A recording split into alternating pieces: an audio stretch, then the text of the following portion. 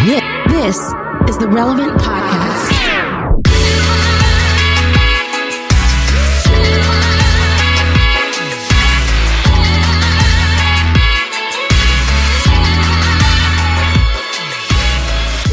It's Friday, October 23rd, 2020, and it's the Relevant Podcast.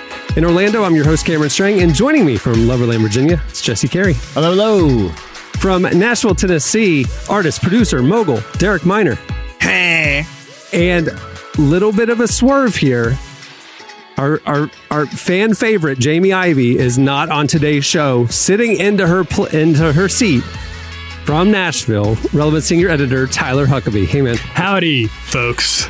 So, yes, everybody, it's just the guys today. Once again. The boys are back in town, boys are back in town.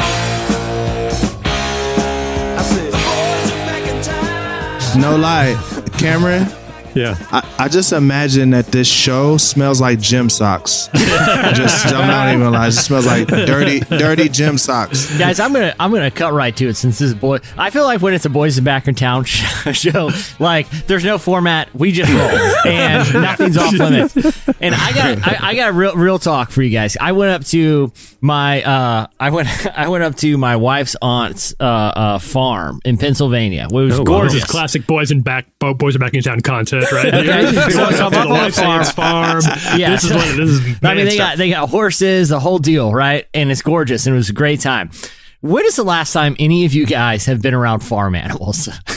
Because I had a weird revelation. But because it has probably been before this trip, the last time I've been in the physical presence of like a farm animal. It's got to be years. Maybe I don't even remember the last time. Well, we've been around horses. Like wild horses, like when we go to Montana, but not like farm animals. Yeah. Real quick, around the table, has anyone been around farm animals in the last 3 years? No. Nah, bro. Here's the revelation. There were horses. Yeah, I saw some horses. Well, because I was in Sedona, but they weren't like farm horses. Yeah, exactly. Like, so not really. Yeah, not really. Like wild ponies are one thing. You know, it's not a big. Yeah, it's been a while. It's not a regular part of my. I was around chickens. I was around horses, and all these animals are like probably a good 30 to 40% bigger than you even remember. Like, I was next to a horse and it was scary. You're like, dude, I got to be around more horses. We live life is totally detached from nature. Even the chicken. Like, in my head, I had a chicken about 40% smaller than a real life chicken. Chickens can come up to like your waist. They're big animals. We are totally detached from nature here. And I'm like, I've gotten so detached. Like, I haven't been to a zoo in who knows how long. And I think I need to go get reintroduced to wildlife because these animals are massive. Like, wait, in my chickens, mind, chickens go up to your waist. I thought they go up to your knee. There were some big chickens. That's what I'm saying, Cameron. You need to get back on a real farm. It was revelatory. Like, man, animals are awesome. Maybe that wasn't a non-GMO farm you were on, and they were pumping those chickens full of some biochemicals. I don't know. I mean, you guys know I'm all for that. Super chickens. If I'm an animal and you can say, hey, here's the deal. We can either put you out in like a free range pasture and you're going to have to like hunt down your own food and live a natural wildlife out in the elements. Or we got a nice little setup for you in a safe coop and we'll give you literally all you want all the time. That's not even a hard one, you know? I realize this whenever I'm driving around, and this does happen when I'm driving around Nashville sometimes, Derek. I don't know if this happens to you driving around your corner of Nashville, but turkeys, roving bands of wild turkeys prowl the streets of East Nashville where I'm at, and they don't move out of the way of cars because they don't have to, because they're big enough. They can just stand there and like stare you down like a showdown, like in those old cop movies. You can turkeys are, in my mind, turkeys are about the size of like a large, like maybe they're like 2 footballs big. In real life, they can come, like one could easily reach my like lower chest. Yeah, and they're mean. Wild turkeys are mean. Yeah, they're super mean. In Miami, there's chickens everywhere. Like chickens roam Miami, you know. And in Central Florida, we have peacocks. In Orlando, there's peacocks just roaming neighborhoods. Well, they're huge too. They're huge, but I don't think they're mean. they'll put their feathers out to like scare you off, you know. But like, Yeah. and they hang out in packs though, so they could swarm you. My side of Nashville, if a turkey is in the middle of the street, he is going to be dinner. Yeah. So they don't come on this side of town. Because we don't on Antioch. They don't care about laws or none of that stuff. They don't care about hunting and gaming licenses. None of that. It's just it's a bow. I don't believe in hunting and gaming license. I've said this before. I think game wardens should be illegal. Like, nature's fair game, guys. This kind of closes the loop on this. Why are police horses a thing? Like, why is it? I'm in a city, right? Like, I live nowhere near a ranch. Yet occasionally at things, I'll see a policeman on a horse. What is the point of the police horse? So, no one has explained that to me. I understand police dogs. Like, they can use their noses and they can, run into buildings and find bad guys or whatever, right? I understand the utility of a dog. What is the point of a horse? Like, they make giant messes.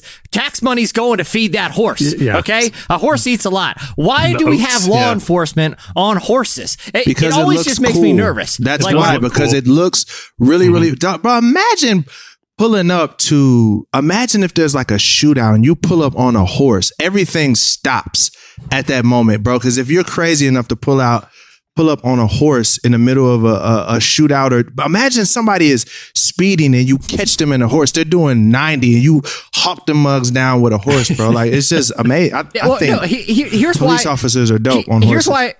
Here's why cops on horses get so much attention. Because it's a horse. Anytime a horse is just walking down the middle of Times Square, it's like, what kind of maniac's riding a horse in the middle of New York City? You can't have a horse out here.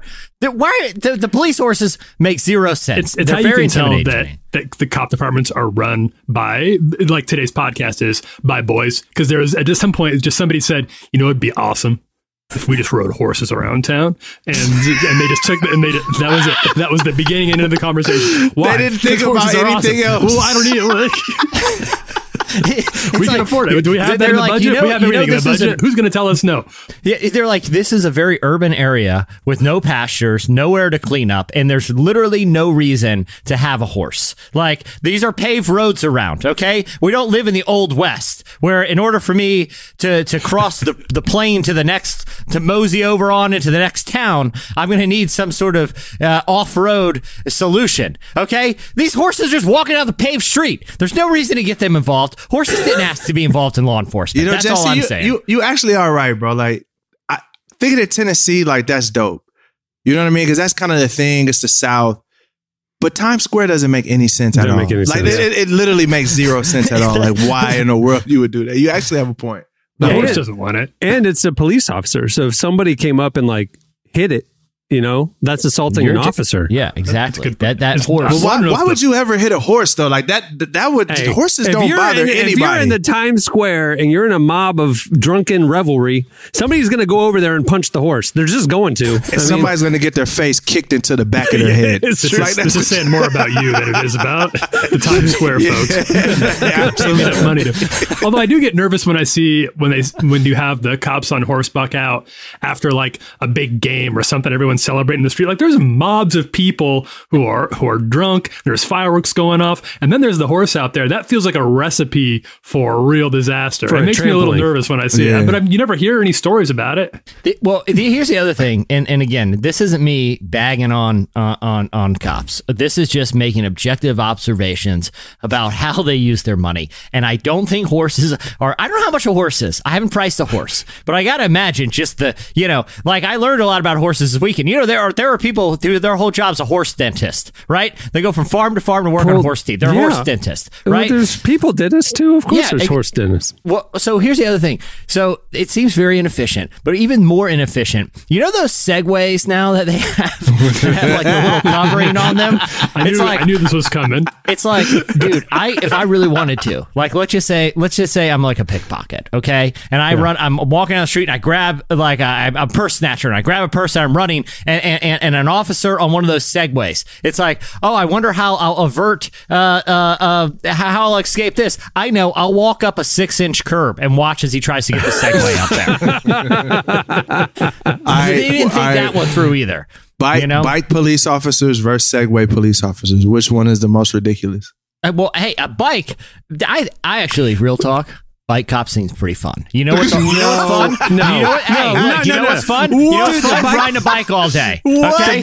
The bike cops are wearing those little shorty shorts like a mailman. That's no good. I would have. I would do squats like all day and just be riding down the road with my shredded thighs on a mountain bike. Just, yep, watch out, guys, and just like doing wheelies and I just feel like just out of hit the all little of bell, them, ching ching. Hey, is that the horn? Is the bell like it's like ching ching ching ching ching? Hey, you know what would be great though? You know what? Would solve all of it is rollerblade cop, because there's nowhere he can't go or she can't go. You can go inside, outdoor, anywhere a horse or a bike can't. Rollerblade cop. Rollerblade cop is basically just a foot patrol officer that's got wheels on their feet, and that seems the ultimate solution. We're millennials, so you have to be skateboard cop. Yeah, I think skate cops. I mean, rollerboard cop would be coming to crazy. FX this summer. Again, rollerboard cop, Jesse, just like your Segway cop, the way you get away is just run into like gravel or a grassy field and you're free. I mean, because he's got to unstrap and stuff. Yeah, he can't because come there after is you. nothing more, and no one act like they haven't experienced this, okay? Like, there's nothing more humiliating than being on rollerblades and having to try to run through grass or something. You're like high-stepping all awkward, you're clopping around. It's not a good look. It's not a good look to be on rollerblades in the first place, but if you're on gravel kind of doing that weird little dance hop, you're not going to command the respect. The only person I've ever seen rollerblade, and I thought that makes sense. Like good for him. This is a good mode of transportation. Is that the dog whisperer Cesar Chavez, as he's training those big dogs, he takes them for walks, and he's on rollerblades, Cesar and he Millan. lets those things run. Cesar Millan. They're taking him for a walk. That's what I'm saying. It's a bit, yeah. Why don't we have Stilt Cop? No one's thought of that yet either. Pogo stick. He can knock his leg out. What? No, I'm not going to mess with. Pogo stick cop just hops up and down across the Pogo stick. He'd be the fastest cop. Oh, those bouncy blade runner things that they give like special like Beetlejuice uses at Universal Studios. You know, like he's doing gainers with those blade things. The blade bounce cop is a blade great bounce idea. cop would be the one that nobody could outrun. Episode 1, season 1 of Skate Cop. You know, the chief, the crusty old chief police calls Skate Cop in, and Skate Cop's he does a grind in on the little door handle there. I need somebody to Photoshop Skate Cop. Yes, Photoshop a cop doing a kickflip, shooting a gun while he's doing a kickflip. I need someone to do that from the relevant community. Will you please Photoshop a police officer doing a kickflip and just with an explosion behind them? Like a Michael Bay film. Can someone do that? And if you do that, I will make it my new avatar. Can his partner be on the bouncy blades? Okay, speaking of this, guys, we're already off the rails. We're in the ditch so deep that I'm not even going to try to get back out. I'm gonna do what they do in traffic jams and just pull out a lawn chair and just like hang out and just make a day out of this, because we're here, we're broke down, traffic ain't moving. Okay, we're here for the afternoon. Roll down the windows, turn some music up. Let's make this a party. Also, that's what's happening right now. Please the other day, cut the part where I talked about Skate Cop, because that's going in the pilot script, and I don't want anybody stealing. I don't want to give away the pivotal scene in the first part of my. This is true too. There's a road near me that connects two parts of town, and on one side of the road is a state park, right, and on the other side is like a military base. So for this like 8-mile stretch, there's nowhere to turn off, right? It's like a road through the woods. It's very popular with like road bike cyclists, like the dudes who like dress up like Lance Armstrong and go for long bike rides, because there's nowhere to go. Like, it connects from one beach to another, and it's a long way through the woods. And so anyway, when you drive it, you see cyclists all the time. This is true. I was driving it the other day, and there's a guy, and he's in the full spandex Lance Armstrong, get up, right? And I swear to you, this is true. The dude was riding a unicycle. Okay, like he was straight up like Tour de France in it on a unicycle. Okay, and he's like, have you ever seen, like, riding a unicycle is, it's hilarious to watch someone do, but especially watching someone ride a unicycle fast, like they're trying to get speed, because you can't lean down like a bike. You have to be upright. It's really this hip wiggling that he's doing. It was so weird. And I was like, I wanted to put the core exercise because he's got to stay straight up. Because on a bike, you're hunched over, you're leaning. On the unicycle, you're up. It made me want to like follow him. Obviously, follow him very slowly because even with his technique, he was going very slowly. It made me want to follow him and be like, sir, I don't know your name. I know nothing about you, but I need you in my life. Why do you find all this stuff, Jesse? Why does all the cool stuff happen to you, bro? I've never seen a person ride a unicycle in my life. Never. Dude, and not only that, Bible college, man. Christian college. Are you serious? There was a community. It That's wasn't the just thing. there wasn't the unicycle guy. It was the unicycle group. It was, No way. Like, hold on. Were they cool people like doing it with a smile? Did you hear? Or were they say unicycle group? They were not cool people. Okay, There's no version of this. Because like You don't get cooler when you like get good at the unicycle. You're just like, that guy must if they ride a were so unicycle cool a that lot. they were doing it ironically, I'd be like, okay, I don't think so. They're funny. That was I not, like those guys. I'm not an expert on being cool at Bible college. Who am I Right. kidding? Yes, I am. It's the one thing I'm good at. But yeah, this was not. They were not like the. I don't think the girls were like, oh, who's that guy? because the other thing too, even if you're doing it ironically, like I bet right now, like if I was just right off top of the dome, if I just had a ballpark, and I would say to get a nice unicycle is probably costing you $400. Oh yeah, it's a bike. Even if you do it ironically, you're always the person that spent $400 on a unicycle. $400 for half of a bike, bro. Like, why would I? You gotta give me a discount, dog. What are you doing? Like, hey, look, Frank's here, the funny unicycle guy. What's up, man? He's so self-aware, and people are like, legit though, he paid like $400 for that. Jesse, I just put unicycle for sale into the internet, $58.99. No, I would not trust the $60 unicycle. Walmart, $53.90 with free shipping. Let's go. 18-inch wheel unicycles. Okay. Hey, if I pull up to my next concert in a unicycle, don't judge me. There's no looking cool on a unicycle. Imagine me rapping on stage on a unicycle. I feel like in the early 90s, extreme sports demonstrations to attract the young people, there would be like the rollerblading and the skateboarding. And then like the one guy would come out on a unicycle like, oh, look how... Yeah. Quick question here. When I Google unicycle, the first article that comes up is best long distance unicycle. What do you guys think long distance means for somebody on a unicycle? It like was down the block? I mean, no, this guy was going probably minimum 10 miles here. Okay, Jesse, if we want to get into the mountain biking unicycle range, we're $400 to $900. Well, there you go. I got an even better one. There's an electric unicycle, 1,000 watt, $1,400. Okay, what percentage? Last unicycle you'll ever buy. Thinking about the type of person that dedicates the time and money to getting proficient at a unicycle. Just think about that personality type. Dedicated. What percentage of unicycle owners use a cell phone belt clip? Just in their day-to-day life. 101%. That Venn diagram is a circle.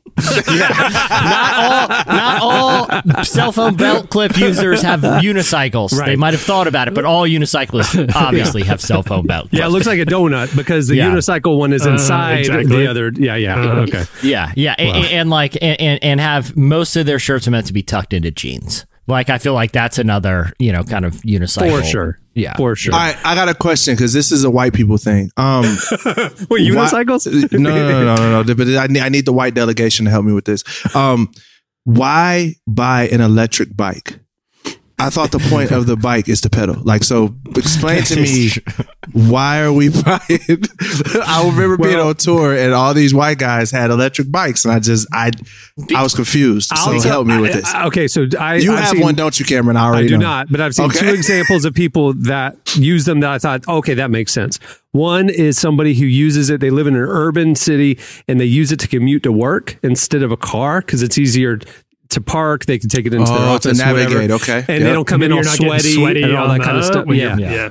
And then this year when we were out in Wyoming, the ranch we were on had a whole bunch of off-road electric bikes, and I didn't know this. They use them for hunting. because they would like track game up into the ranch lands because it could go places that like ATVs couldn't Seems like go you're and cheating stuff. with honey. That seems like cheating. And so, yeah, but again, you've got all the gear and stuff, so they could have an electric. That bicycle. takes all of the fire out of hunting for me. I'm thinking these were just rich white people. I mean, you know what I mean? They're not out there. They want the easiest mode of transportation. Oh, okay. They just want to shoot stuff. So it's like we don't want to do all of the carrying the stuff. There's no No, they hire people to carry the stuff. Yeah. Oh my goodness. They're just you got a hunting caddy? It's just like, hey, you guys want to jump on some electric bikes and have guns on your back? Because that sounds pretty cool. Like that's the whole excuse. It's basically when you're like a 12-year-old, you're like, oh yeah, it sounds like the coolest thing ever. You know? I love it. But are there any other reasons? Because the other thing is I'm noticing on Instagram, I get this promoted to me a lot, is those basically one big tire, one wheel skateboards that are electric. Yeah. Apparently that's becoming a thing. And I see guys all over my streets I on see those. them a lot. You said one wheel skateboard. It's like it's a fat tire in the middle of the board, and it goes like 30 miles an hour, and you can ride it, like a skateboard, but it's a fat tire. They're 30 everywhere. miles an hour? I have looked into them, and I'll say this: very reasonable financing. I'm just saying. I actually one night you're like, yeah, I should totally own that. Like, I would get a lot of use out of that. I've watched. I've gone to the websites. Never make a big purchase after 10:30. It's Yeah. never served me well. You know what? Almost every one of my pair of Nikes was purchased after 10:30. That's true. You got some winding wisdom down, right there. little retail therapy, and it's next thing you know, I got an electric bike with a crossbow, and I'm planning a hunting trip. So electric unicycle, bro. These one wheel motorcycle or skateboard things are $1,000. Yeah, but they'll go. Derek, they have they'll very go reasonable 100 miles. financing. I've looked into it. Fam, white people, y'all have some of the coolest stuff, dog. Like by the time, like bro, as a black man, I'm like, and the thing is, I'm pretty well off, but I'm like, man, do I really want to spend $1,000 on a one wheel skateboard? The only reason you could justify it is if it was like again, you live in a city and it's your mode of transportation. The way to get around town. Yeah. Like that's it. Nah. That ain't gonna work, bro. The electric bike, I was with you, but this one wheel skateboard, bro. No, dog. This is useless. This is hoverboards, bro. No one's gonna care. Every time I've seen one of these on like the main road where I live, like my son and I'll be out at a cafe eating breakfast on a Saturday morning, and one of these guys goes flying by. We all look at him like, what a dork. And he rolls by like everybody's looking at me like how cool I am. There's never been a bigger separation between between perception and reality. The only thing that I can say, the same cognitive dissonance exists where the person that is using it is like, everyone's looking at how cool I am, and everyone looking is like, why is he doing that? Is a big chain wallet. Like that is the only thing where that same cognitive dissonance. No, you know what? No. I got another one. This same spot because that my the son chain wallet guy is like, guys, I'm a chain wallet type of guy. Anyway, so No, the same spot that we go to every Saturday morning. There's a group of older middle-aged men. I would say between 45 and 60. And they are long distance bikers. They got the Lance Armstrongs, the outfits and stuff. And they have those bike shoes that like snap in. And they're walking up. They walk up to the cafe and they're all in their sweaty gear, their mid bike ride, whatever they're doing.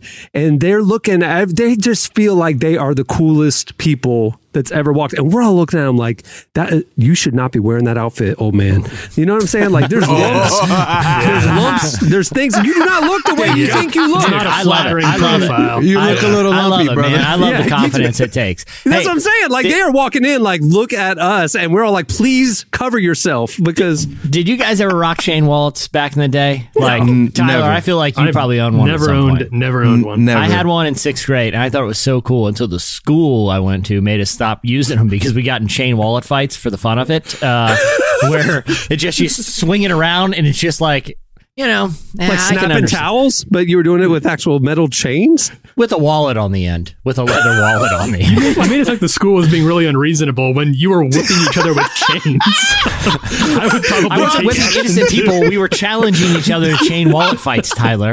Okay? It wasn't like we were just Dude, that's like victimizing. literally nunchuck fights, like at Yeah, a I know. school. It Like was you really can't fun. Goes It to the was really principal's cool. like, the guys are whipping each other with chains out there. Do you think we should do Look. something? And money's flying everywhere. I don't know. Can I take it? Can I get it or whatever? Like I'm just sitting there, just scooping up all the ones that are falling out of y'all's wallet. I'm like, hey man, Little Derek's just on his hands and knees, just staying out of hey, it. look, just grabbing I'm his- up here counting like $50 out in ones. I'm like, man, these white people crazy, but I'm rich, boy. It's the most This lucrative ref conversation- gig you're ever gonna get. Just like, yeah, I'll just keep an eye, make sure nobody gets hurt, and I clean got up in y'all, between man. the fights. Y'all get in your nunchuck fight. Hey, all right, I just thought of something. Why isn't anyone so stupid? Why hasn't anyone invented land skis? Like skis that are really long with just wheels on the bottom, and you use poles, and you're just poling around the neighborhood. So you're talking like Land skateboard meets rollerblade in a ski form, Yep. and you've got the poles. You're And you doing got the pole poles. thing. So your feet are just stationary. It's not like blades where, roller blades where you're just, kicking around. Where You're is using Jamie them Like Yes. oil or something. couldn't you? Jamie! You wouldn't even need wheel. Just get some olive oil on the Jamie, bottom. I'm scared. Derek, we need some help. is land skiing the whitest thing you've ever heard? Is that the whitest idea you've ever I mean, heard? it's on par with a unicycle, bro. I'm not gonna even lie. Landscape. Think about this. In the past 15 minutes, we've talked about unicycles. We've talked about rollerblade cop. We've talked about a Chain wallet fights. nunchuck game wallet fight. Yeah, this is interesting. And now we're on land skis. I'm like, All right, well, moving the show along, we have a great rest fun, of the Clark. show. We have a great rest of the show for you. Coming up later, Natalie Manuel Lee joins us. She's a host of Now with Natalie on the Hillsong channel. She talks to us about knowing how to bridge the gap between your gifts and your purpose, and keeping your head on straight when it feels like things are falling apart. You don't want to miss it. Stay tuned for that. All right, up next, it's Relevant News. Let's hear it for the boy. Let's give the boy a hand. Yeah. Let's hear it for my baby. You know you gotta understand. Yeah. Oh, maybe he's no Romeo, but he's my loving one-man show. Oh, oh, oh, oh. Let's hear it for the boy. You're listening to Denise Williams. It's Let's Hear It for the Boy. You might notice that all of the song breaks today are themed around boys. So, just FYI. All right, men. All right. Well, I think. boys to men. Yeah, I think that's exactly. debatable. Yeah. Well, today's show is brought to you by Convoy of Hope. Life has changed this year. Businesses have shut their doors, millions of people have lost their jobs, and no one really knows when life will fully return back to normal. But often in the midst of despair, hope flourishes. And while the situation may look bleak for many, hope is being delivered across the nation. Convoy of Hope is doing everything it can to help people during this crisis. Their team embarked on a mission to provide 10 million meals to people in desperate need. But to date, they've delivered more than 100 million meals to those hit hardest by the pandemic. If you'd like to support their ongoing mission to deliver help to those who need it most, visit convoyofhope.org/relevant. Whether it's a share on social media, a prayer, or a financial gift, Convoy is grateful for any help that we can send their way. That's convoyofhope.org/relevant. All right, it's time for, this is a new intro, new segment. Tyler's back. It's the new era. It's time for Relevant News. Telling us what's happening at the intersection of faith and culture, all the stuff we're covering over at Relevant. Tyler, what you got? That was a good. If you thought this show was wide already, Derek, we haven't even started because the first. Oh yes, because the first piece of news we're gonna be talking about today is a guy named Chris Pratt. I don't know, man. I heard about my guy Pratt, man. Yeah, things got. So this was kind of a weird social media dog pile that has actually fallen onto our lane before. So I wanted to pull it apart a little bit here. So if you were online on Tuesday, you may have seen Chris Pratt's name trending. This started innocently There was another one of those debates that comes up every couple of months about who's the best Chris. You guys know what I'm talking about there, of the Hollywood Avengers white Chris's, and Pratt was pretty definitively in last place, which is there. Plenty of possible valid reasons for that. But part of what happened was a few people on Twitter and on Instagram were dragging Pratt for what they perceived to be his religious views and his politics. So he started trending over that. This led to a bunch of his celeb pals like Mark Ruffalo, Robert Downey Jr., Zoe Saldana, Josh Gad, and James Gunn assembling to stand up for Pratt. Or for example, Ruffalo tweeted, "You all, Chris Pratt is as solid a man as there is. I know him personally, and instead of casting aspersions, look at how he lives his life. He is just not overtly political as a rule." So I'll get into a little more what that means in a second. But Robert Downey tweeted, quote, "The sinless are casting stones at my brother Chris Pratt, a real Christian who lives by principle and has never demonstrated anything but positivity and gratitude." James Gunn, director of Guardians of the Galaxy movies, tweeted, quote, "I've spent hours and hours sharing my deepest truths with this man as he has with me. Please stop assuming what he believes politically or in any other way just because he's a Christian." Zoe Saldana said, "Your friends, family, colleagues, and everyone else who's ever crossed paths with you knows your heart and your worth." So Chris Pratt doesn't actually talk about his politics very much. So most of what people are talking about is mostly like inference and kind of amateur sleuthing. He recently married into the Schwarzenegger family. So his father-in-law is actually Arnold, who of course is a Republican and was governor. Although it's worth noting that Arnold is very much not a fan of the current administration, as he's talked about many times. Now, Pratt does follow a lot of conservative type folks on social media like Ben Shapiro and PragerU, the right-wing organization. He also didn't attend this big Avengers Zoom rally for Biden and Harris, but that a lot of his other MCU co-stars did. So people kind of took all of that and put it together and created this idea of Chris Pratt must be a big-time Trump supporter because of these things. But obviously, he hasn't said anything to that effect, hasn't been photographed in public wearing a MAGA hat or anything like that. The only thing he's really said that I could find when I was digging through this is he told Men's Fitness in 2017 that, quote, "I don't feel represented by either side of the political divide." Although he did donate some money to Obama's campaign in 2012. And his wife said that she would be supporting Biden in the upcoming election here. So that kind of throws a lot of cold water on the fire that the social media crowd was trying to start here. And then he's also, and this was kind of tied in with this, he took a lot of heat for his association with what people called an anti-LGBT church. Now, as far as I can tell, that's because a lot of people are assuming that he goes to Hillsong Church. He actually does not. He attends Zoe Church in LA. Zoe Church doesn't really have a lot of policies. They haven't said a lot about the whole LGBT issue. Pratt himself says, quote, "Nothing could be further from the truth. I go to a church that opens their doors to absolutely everyone." So that's sort of the whole bird's eye view situation of what took place on Twitter and why you might have seen Pratt's name trending yesterday. It is an interesting... Twitter was bored. They were bored. That's I love how the online mob completely defines somebody based on, very far-reaching anecdotal evidence or just something somebody said on Twitter, and so therefore it's fact. Well, I mean, it's and I think the most kind of concerning thing, in my opinion, about all, look, Chris Pratt will be just fine. You know what I mean? I don't think his career or personal life is in any kind of jeopardy because of this. But the thing that I think is concerning is judging someone by who they follow on social media. And I'm kind of the opinion that people, and not just celebrity, I think everyone should actively follow people. And even if they don't necessarily support or engage directly with them, I think it would do a lot of good for people to follow people and see what other people think that don't share their same opinions, even if they vehemently disagree, and not necessarily for the sake of, oh, I want this person to change my mind about an issue. But I think there's real value in understanding where people who think differently, how they think and why they think what they think. And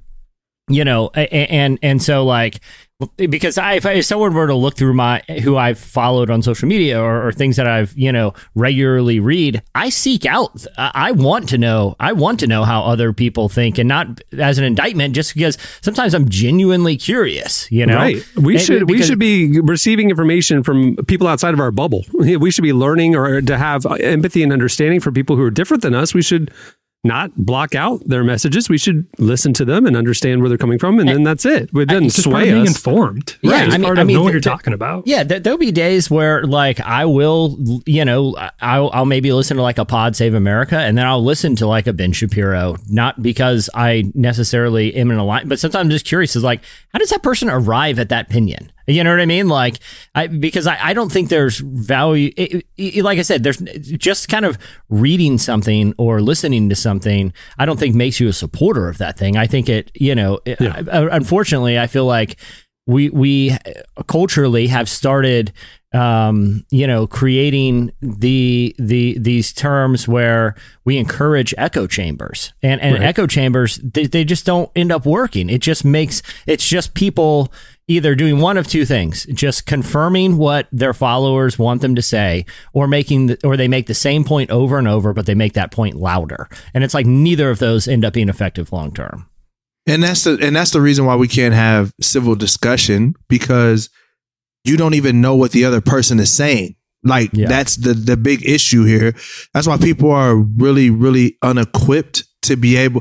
Is I have to cancel you because I believe what you're saying is wrong, because I don't even know what you're actually saying.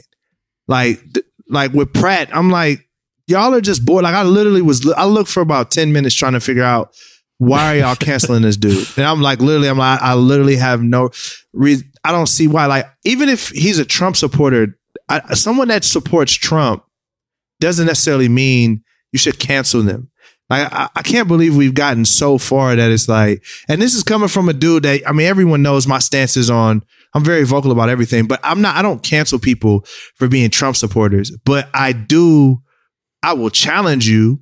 And like, I don't enjoy the idea of I'm either 100% a Joe Biden supporter or 100% a Trump supporter. I can say, hey, I like a little bit about this guy, a little bit about that guy, but I think I'm leaning to this guy. And we just don't live in that kind of world. We always want to just make everything black and white, which is ironic because the same people that would criticize Chris Pratt, if that same type of energy was put back on them, they would say, dang, why would you just want to lump me all in a big group and say that I act this way or that way. And I just don't think, I think that's just stupid. Twitter was bored yesterday. That's all it was.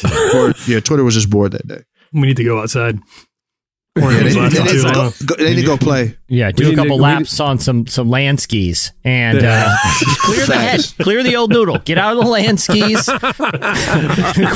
quick up and back around the block. Get a couple stairs, clear your head, move on with your day. Couple stairs? How can you do stairs on land skis? No, I'm talking about people staring at you. Oh, don't go anywhere near stairs on land skis. Are you insane? Have you lost your mind? I guess you can go down them. We're talking land skis here. I'll green light that one on Shark Tank.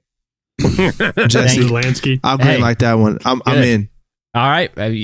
You've just bought yourself 20% of my company. I will only need about $1.5 million to get this bad boy off the ground, because checks in the mail. Somehow I'm already being sued by people who are injured on my prototype land skis. And as soon as we get ourselves out of this little hole, air quotes. As soon as we dig ourselves out of this little hole, we'll figure out how to get them into production. But right now, I got a pretty serious lawsuit that I'm staring down. So, all right, what else do you have, Tyler? So this was an interesting study that came out about what different religious groups are concerned about with the upcoming elections. We're getting pretty close here, down to the wire on election season. And PRRI did a really interesting study about what is motivating different groups of religious people to go to the polls this year, what issues are top of mind. What was especially interesting about this, and which may not be super surprising, if you've been listening to some of the relevant news and stuff we've been talking about on this podcast, white evangelicals are outliers, singularly outliers in every single issue that they are concerned about going into this election. So here's what that means.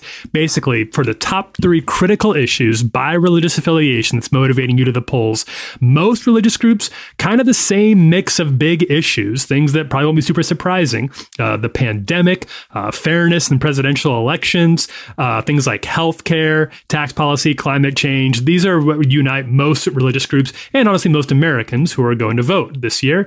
But white evangelicals, top 3 issues according to them: abortion, terrorism, and voter fraud. And there's no other religious group right now that listed any of those among their the top 3 issues that they're most interested terrorism? in. Yeah, terrorism Did you say terrorism? feels very outdated right now, doesn't it? Like, we haven't had a terrorist attack since I was 15 years old.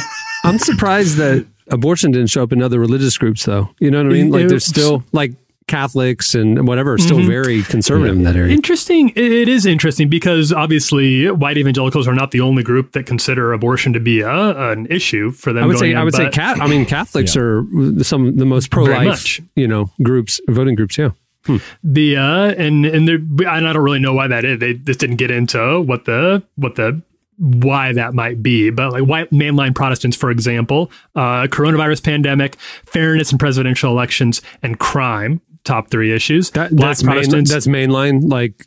So mainline are liturgical. So like Lutheran, Presbyterian, Southern Baptist, basically for the purposes of this, pretty much. Black Protestant, the pandemic, racial inequality, and fairness in the presidential elections as well. Hispanic Protestants, crime, healthcare, the pandemic. White Catholics, healthcare, the pandemic, fairness in presidential elections. So a lot of unity on the rest of these issues, kind of the same mix of issues, and that just isn't the case for white Protestants. And they're outliers. This is usually the case, actually. They're outliers in a lot of issues going into here. Only about 35% of Americans at large approve of how President Trump has handled the pandemic. Among white evangelicals, that jumps up to 76% of approval rating. And you see that kind of across the board in these types of questions. America at large feels one way. White evangelicals are flipped. Wow. And Derek's giving me the look that says I could have told you all of this. Water is wet. In today's segment, water is wet. Man. That's crazy. Your boy said terrorism. That's crazy. Are they talking about like the white supremacist terrorists? Are surely they're talking I think about? We know the answer to that. I think we're living in 2001 still. The radicals. You know how like somebody who has like a mullet, you're like, man, 1987 was good to him. He loved that year and he just locked it in for the rest of his life. You know what I'm saying? I feel like white evangelicals love 2002 and just they're riding it out. They're just staying in that lane.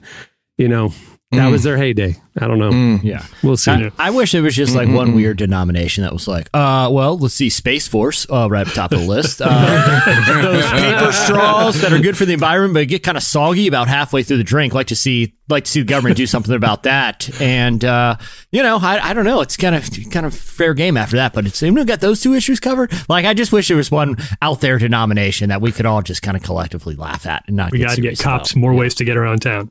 It's going to be my platform. So I'm going the paper soggy straw, Space Force, and we don't need horse cops anymore. That's where do you stand, sir? Where I would love one of the town hall people to stand up to one of the presidents and ask a question. I want you to drink this Starbucks out of that paper straw, and you tell me, Venti, if it's not soggy by the end. That's all I have to say about this issue. To Starbucks' credit, they figured out a solution the lid. To the sip lid. They have a straw lid thing, a sip lid. Yeah, what? I've never seen it. It's a sippy. Yeah, lid. it's like a sippy cup for a toddler. On all the Starbucks now, they're doing no straws anymore. Yeah, maybe I could do it. They're going to be here in Nashville. Trump and Biden are doing the final debate here tomorrow. Maybe I'll just go. Gentlemen, Tyler Huckabee, Relevant News. Just one question for you guys. Horses with police officers on top of, I don't understand it.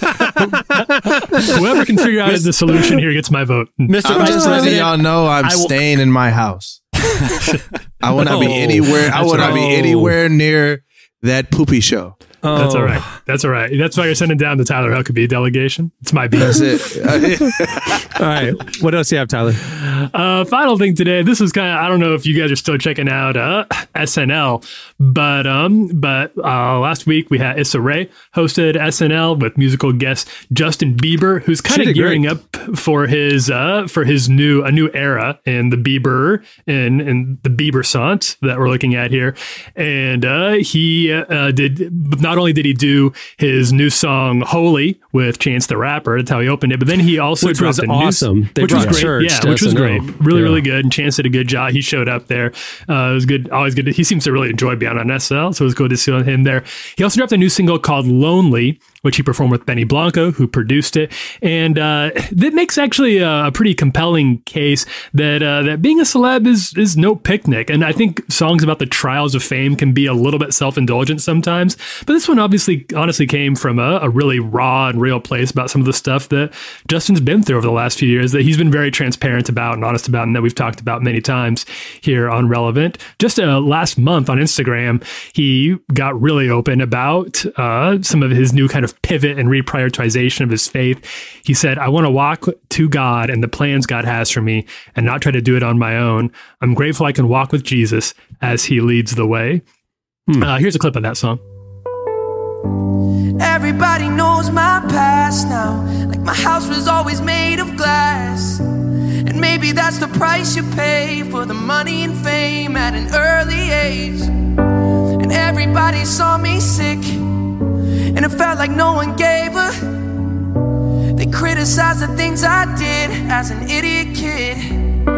Oh. The thing that struck me about this song was like you said, sometimes like, oh, woe is me, I'm so rich and popular, is self-indulgent. But he's been so open about his mental health and struggles with depression and other things that when he sings a song like this, the authenticity comes through. Like it's a vulnerability and transparency, and it's not like a woe is me put on thing. It really gives you empathy for somebody who lives a life that none of us can identify with. You know what I mean? And so it's like to hear him open up like that, it's like, and he was tweeting this week as well to fans who gather in front of his home, and they're trying to snap pictures of him as he's just walking in and out of his house. He's just like, this isn't a hotel, people. I mean, like, can I just live a life? It's just like, you just don't think. Jealous. Yeah, you just don't think about that. And like he said, when he was a kid going through this, like he's never had a normalcy. Yeah. And he's just living all publicly. It just really it broke my heart for him. A lot of artists are trapped. And they're trapped in and I can say this even for myself. Like when I first started doing music, I just wanted to rap about where I'm from and rap about God. And then I got whisked into a set of rules that I didn't want to live by. And now I'm 10 years later, and for some reason, people don't like artists to grow. So they don't so you look at Biebs, and Biebs, when he first came in, it was lovey-dovey songs. And then he went into bad boy Biebs phase. And then now it's like, do we expect this person to be that for his whole life? And then I think we expect too much out of art. I think we expect too much out of people. I was talking to a friend about this before.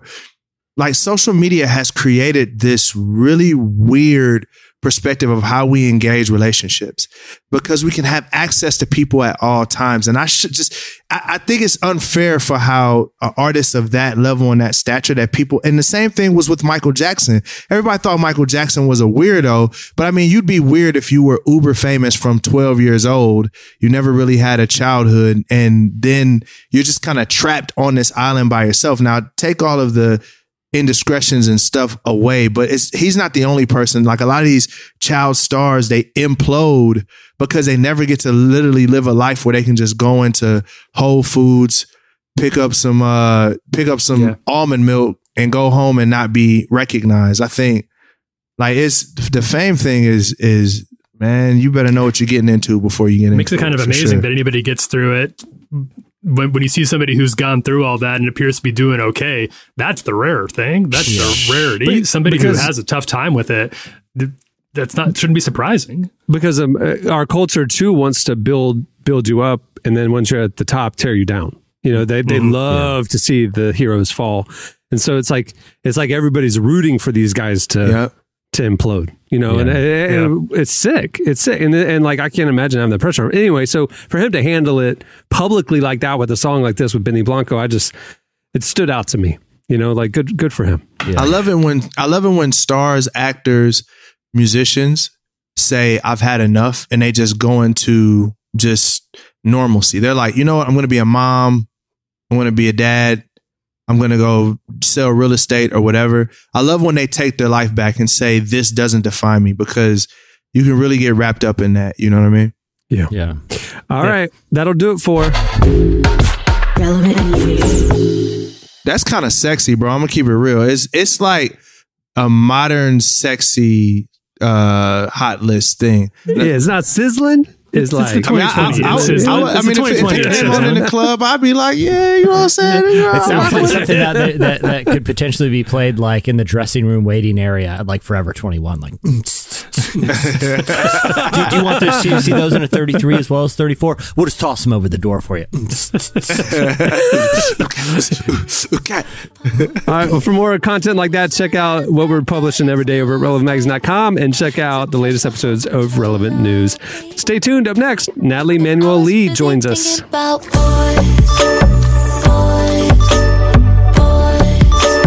I was busy dreaming about boys.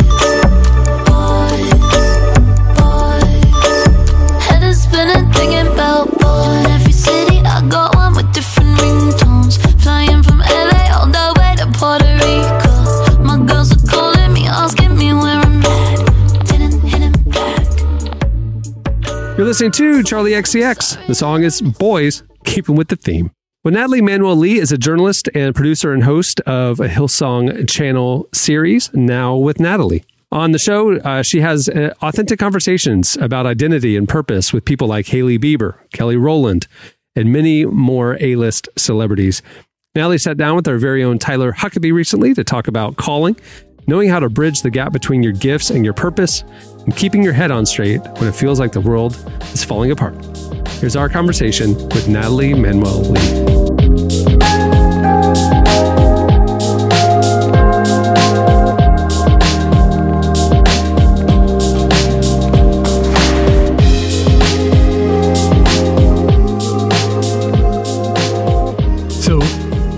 Listening to you on Now with Natalie, and I love interviewing other interviewers because it gets me a chance to talk shop a little bit. But did you feel like you had a knack for really good, honest conversation even before the show started? Yes. I think that's where I found it's so funny because I didn't really know that I had a gift for doing this until I actually started doing it. So, a lot of times I feel like God just kind of called me to it and I jumped in the water and I realized, oh my God, this is literally something this is what I do, is having those honest conversations with my friends and family, and more so just getting down to the deep rooted stuff and being honest with ourselves. It definitely invigorates me. It makes me feel excited to actually get to the depths and the roots of what we need to truly confront. And like I said, I didn't even know that I had a gift until I was filming season 1. I believe I was like on my 5th interview and I left away and I was like, oh my God, this is a part of my purpose. This is a part of my gift. But a lot of times, just to encourage people that sometimes we don't realize that our purpose and our gift is wrapped up in obedience, is an act of obedience. So for me, it was like a season of being obedient. Let me go and do what God's called me to do.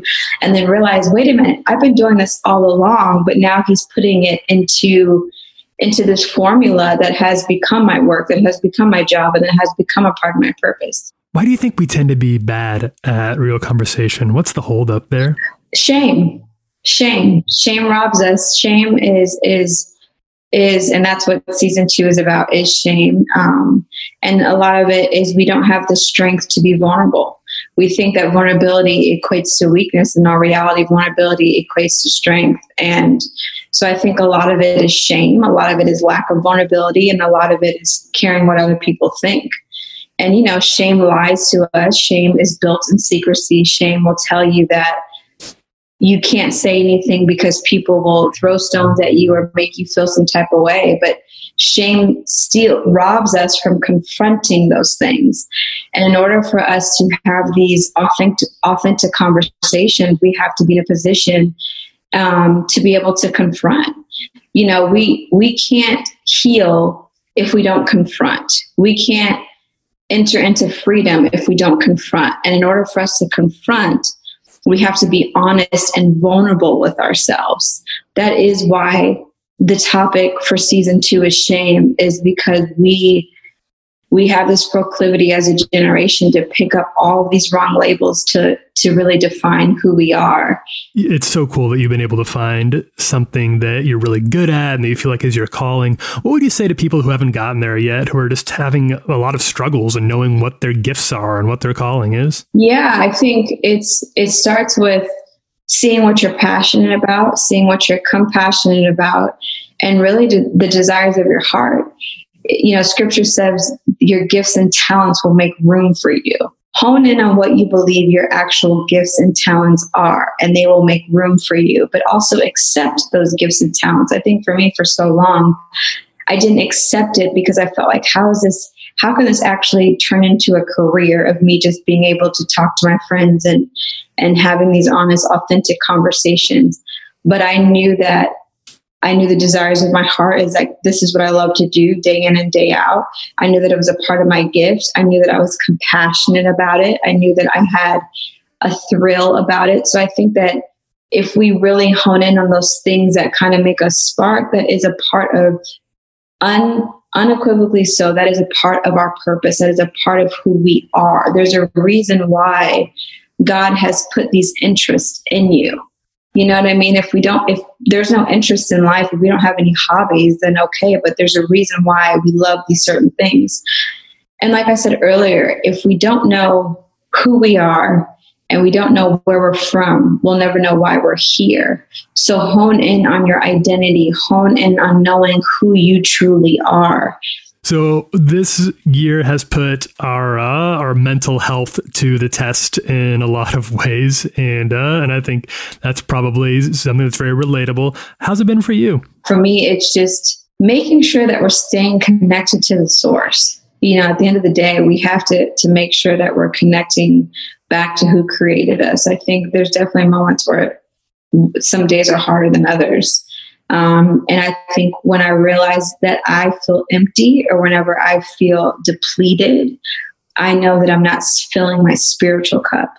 I'm realizing that, I haven't worshiped, maybe in a day or two, or, I haven't actually spent any undivided attention with God and just really honing in. And what I do is when I do feel like I'm low and I'm just heavy and I'm just maybe potentially going into a bout of feeling low or blah, as I go in my closet and everything is dark and I turn on worship music and I just sit there and I just wait. And I just wait to hear anything, but more importantly, almost starting to just release certain things off of me. So it's definitely been an up and down 6 months. But I know that your mental and your spiritual are most imperative in our life. And so for me, I am aware of, I need to make sure that I'm doing the certain things that I need to do to actually make me stay into a healthy place. And that's going in my closet, having that prayer time, releasing those certain things, filling my cup up spiritually. You mentioned red flags when you know that you need to be spiritually filled. What are some of those red flags for you? Great question. When I start comparing myself, to other people, when I start feeling like, this person's maybe doing that, and that's not even how I'm wired. That was the whole point of season 1. It's like, I've walked this season out, but it's still, when I start feeling like, wait a minute, I need to be doing more, and sometimes we do need to be doing more, but it doesn't mean that it needs to weigh you down of making you feel like you need to be doing more. My patience level is very thin. So when I'm running out of patience and when I'm just feeling there's no excitement, I don't feel purpose that day, that's when I really know. So when I feel like I'm questioning everything that I've done, and if this even makes any sense, when I'm starting to compare myself to others, feeling like I need to do more, looking at my fruit and my characteristics of my personality that day, which is potentially not having a lot of patience and not being able to extend grace and not feeling motivated. All of those things for me are huge red flags. And some days I sit in it, but we have to feel our feels, right? So we could sit in it, but we can't stay there. We can't afford to stay there, but we have the tools that we need to get out of those seasons. And so for me, if it's maybe a day or if it's a couple hours, I know that next day I'm going to have to go fill my spirit up, get in the closet, get in worship, just pray, casting all of those cares onto God. That's a real thing. It's like we can't carry and walk around with these heavy burdens on our shoulders thinking that we can deal with it. That's God weight. That's not human weight. It's God weight. And when I start carrying God weight, that's when I know I am not in my right mental and spiritual and emotional state, because I'm trying to now control the things that he should have been controlling all along. So those are some of the flags. Last question. What does church look like for you these days? Wow, great question. We do online church, but now because it's so unconventional. I mean, we did online church even prior to the pandemic, but I think the beauty of what's happening right now is the church is restructuring itself to understand that we don't have to worship in those four walls. The church starts within. The church starts with us. We are the hands and feet of Jesus. Yes, it's good to commune and have that community and have that fellowship. That is one thing that I do miss, is like fellowshipping with others. But in our reality, we are the church. The building is not the church. We are the church. And if we keep that perspective, I believe that we will save more souls outside of the four walls than we are in the four walls.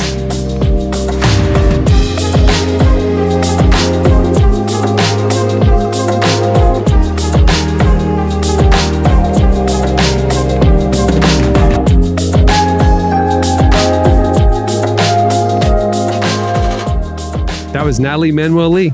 Check out Now with Natalie on the Hillsong channel. I got gas in the tank. I got money in the bank. I got news for you, baby. You're looking at the man. I got skin in the game. I got a household name. I got news for you, baby. You're looking at the man. When it comes to Friday, I always earn. You're listening to The Killers. The song is The Man, of course. Well, many thanks to Natalie Manuel Lee for joining us. You can follow her on all social at Natalie Manuel Lee. Hey, go check out relevantmagazine.com. Now, a couple weeks ago, I mentioned our new newsletters we were launching. I kind of jumped the gun on those, and they did not launch for this show that I promoted them. But guess what? They're live now. We are debuting a new newsletter every weekday morning. It's our top 5, quick look at our top 5 articles, keeping in the loop of what's happening at Relevant. It's a quick glance first thing in the morning. Check it out. You can sign up on the Relevant Magazine homepage. Also, we're launching a new daily devotional called Deeper Walk. You can sign up for that there as well. We'll post them on the site as well, but why not get them sent to your inbox and start your day with a nice 5-minute devotional. All right, on that note, we'll wrap things up for this Boys Are Back in Town edition of the Relevant Podcast. I'm Cameron Strang. I'm Jesse Carey. I'm Tyler Huckabee. I'm Derek Miner. And hopefully next time, Jamie will be back. No, not that you did it back. You did great, Tyler. You did great. I'm just saying, the first 30 minutes of the show, Jesse doesn't know boundaries if Jamie's not on the show, is I all am we're as saying. boundary-free as a long-distance unicyclist. Just riding all over the road, just wind in my hair, sun in my eyes, wind on my back. We'll see you on Tuesday. Have a good weekend, everyone.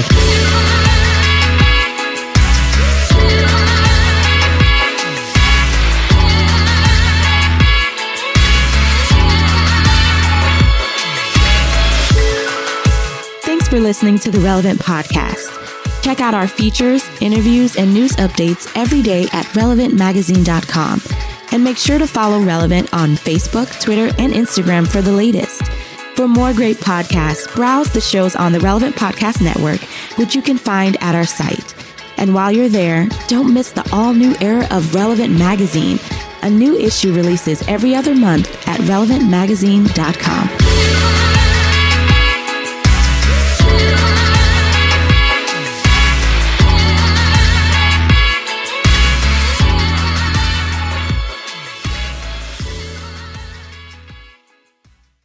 Don't go anywhere near stairs on land skis. Are you insane? Have you lost your mind? Relevant Podcast Network.